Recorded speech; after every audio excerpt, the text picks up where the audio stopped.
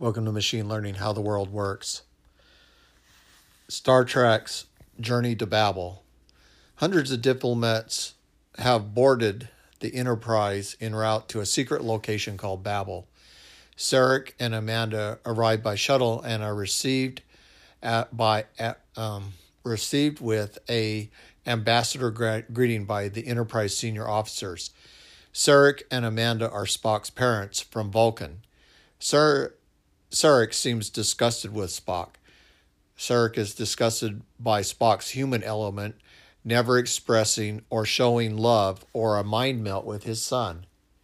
Sarek's family has massive Vulcan land ownership and a significant class prestige and status among the Vulcan elite and ruling class. Sarek's voice is heard throughout Vulcan and the Federation. Sarek refuses Kirk's offer for Spock to give them a tour guide around the Enterprise. Instead, he asks for a different guide. Amanda chastises Spock for not visiting them and says, "I would have thought after all this time with humans, you would have learned to smile. You still haven't learned to smile." Amanda expresses resentment for Spock's long absence, indicating it has been 4 years since his last visit. Kirk learns from Amanda that Sarek disagreed with Spock's decision to join Starfleet instead of the Vulcan Science Academy. Spock disregarded the family tradition and the Vulcan way. Sarek believes Spock's decision was illogical. Sarek correctly criticized Spock for choosing peace through force. Sarek assessed the Federation as an organization involved with numerous acts of force, conflict, and secret military activity throughout the Federation.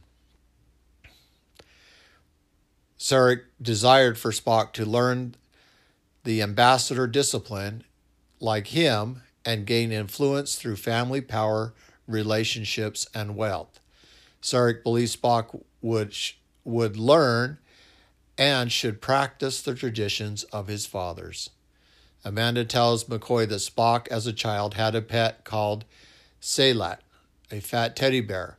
Spock tells McCoy that the Vulcan teddy bears are alive and have 6-inch fangs. Journey to Babel centered on the Council issue surrounding the emission of the planet Coridan into the Federation. The issue for emission was important to the Vulcan, and it required the retired 102-year-old Sarek to handle the Vulcan's position on the conference.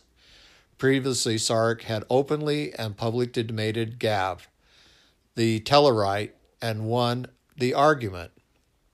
The Tellarite was not happy. Vulcan indirectly accused the Tellarites and Orions of illegally smuggling dilithium crystals. Vulcan wanted Federation law in order to govern the trade, and the Federation represented the best balance of power in favor of the Vulcans. Military hegemony. Sarek privately chastised Amanda for embarrassing Spock. Amanda replied back to Sarek, "I thought you did not approve of Starfleet. Do you respect Starfleet now? And are you proud of your son?" Sarek is logically stating that a Starfleet officer should be shown respect and personal differences do not justify disrespect. Amanda's wishful thinking will not lead Sarek into action that will show any emotion or affection towards his son. Spock is alone in the world with only his friends on the Enterprise. The Enterprise detects a scout ship and Kirk wants Spock's opinion, to which Spock replies, "I shall need more data for my estimation." The alien scout ship can travel at warp 10, and it is allowing it to avoid any of the Enterprise weaponry. Gav threatens Sarek after Sarek discloses that Vulcan will vote for admission to Coridan into the Federation. Sarek tells Gav that the threats are illogical and the payment is often expensive. Later, Gav is found murdered with a broken neck, and Sarek is the prime suspect. Spock explains that Sarek would have to have a reason to kill, but if that reason was compelling, Sarek was capable of killing. Spock describes the method of killing as shay, pressure applied mercifully to a specific spot on the neck vertebrae, rendering the victim instantly dead. Kirk charged Sarek as the prime suspect. Sarek collapses when his heart valve fails. Sarek explains that he has had 3 heart valve failures, and at the time of the murder, he was in a private meditation and experiencing heart valve failure on the 3rd level of the observation deck. McCoy recommends cryogenic open heart surgery, but the procedure will require vast amounts of T-negative Vulcan blood. Spock has the rare blood type and agrees to use the experimental drug that will double his blood production capability.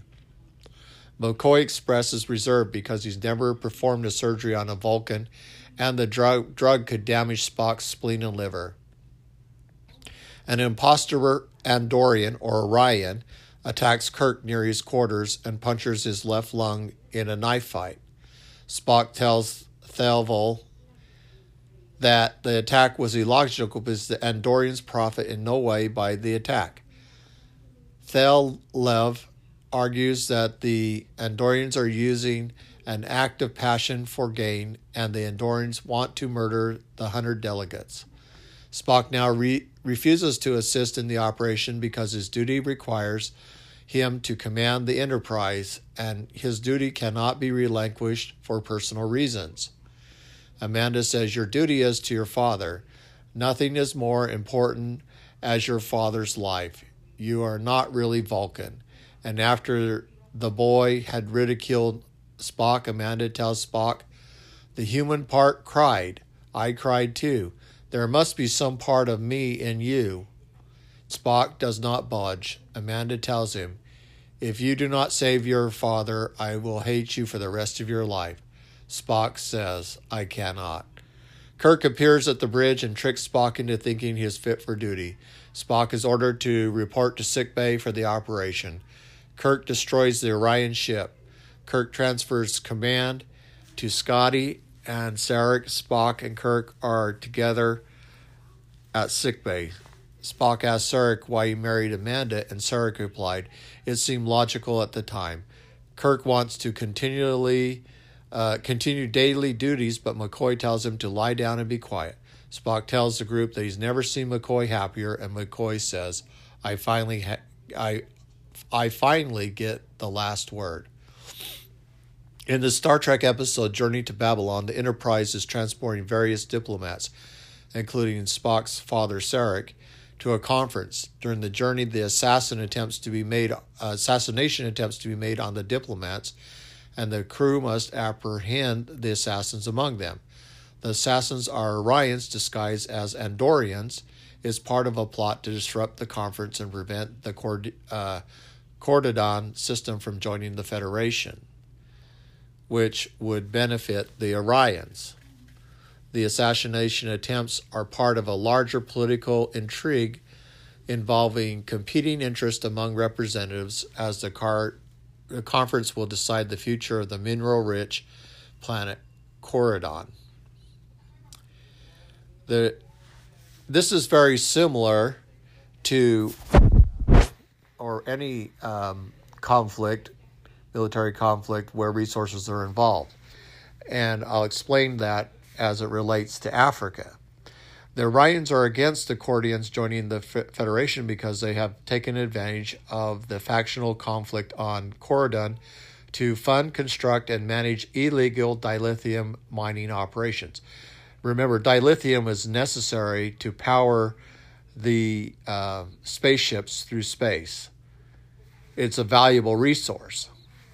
If the Cordons were to join the Federation, the Orions would lose their ability to exploit the planet's resources and profit from the situation.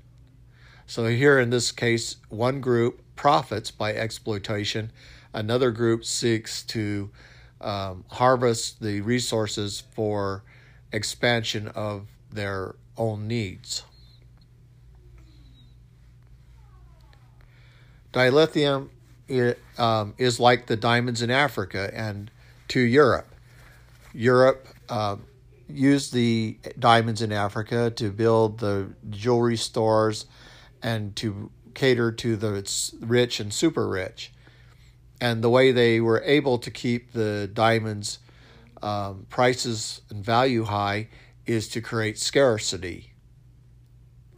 If the European elite could control the diamonds in Africa, they could control the jewelry market, because diamonds would be considered a valuable resource. Both the lithium and diamonds are difficult to find and mine. In actuality, they are hard to find, but there are areas of Africa where they're very plentiful, but they are owned by large corporations to keep the scarcity high. So scarcity keeps the price high by reducing supply and increasing demand. The Federation relies on dilithium crystals to power starships and advanced technologies, while Europe and other parts of the world rely on diamonds for jewelry and industrial uses, like drills. However, the mining and trade of both resources also have association with exploitation, conflict, and corruption in respective regions.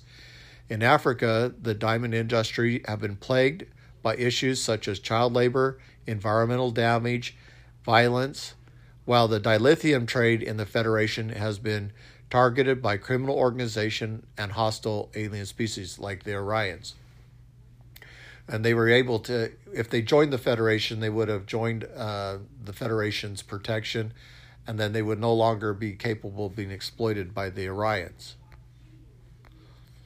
Now, China's oil trade in Africa can be compared to Orion dilithium dirty trades in Star Trek Journey to Babel, episodes due to the exploitation and manipulation of a valuable resource, that being oil, for political and economic gain.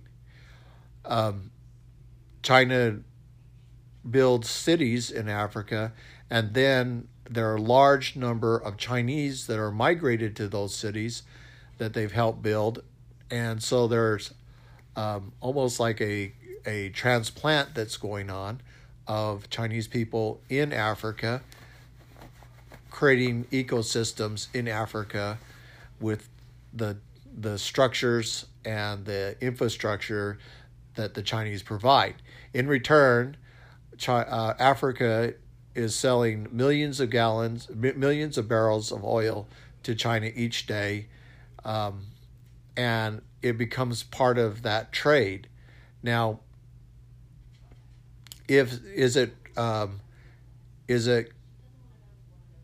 smart trading that is occurring, or is it exploitation? Well, in China's view, it's smart trade. In Africa's view, it doesn't reduce poverty. It builds large cities, and there's still lots of poverty. It doesn't build better infrastructure. It builds larger cities, and those larger cities provide jobs and wealth.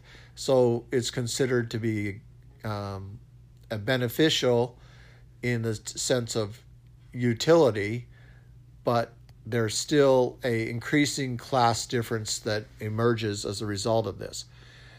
As a result of China getting the oil, China is able to maintain its status as superpower and continue the operation of its economy, so it stays a superpower in that terms. Both the Orion dilithium trade and China's oil trade in Africa involve the pursuit of valuable resources that are critical to their respective economies and technologies. However, these trades are associated with exploitation, corruption, and conflict due to the interests of various parties involved.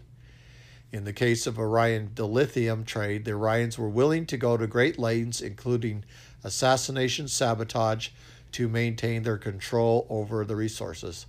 In Africa, China maintained their secrecy in their trade relationships with Africa from the West, and when they did reveal that they were openly trading with China, it did not come without scrutiny, as China was gaining stronger military and economic presence in Africa.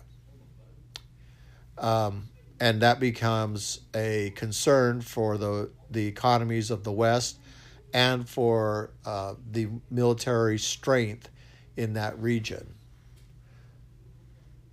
In summary, the comparison between China's oil trade in Africa and their Orion dilithium, dirty trades in Star Trek, Journey to Babel, lies in the pursuit of valuable resources and the potential negative consequences associated with their exploitation and manipulation.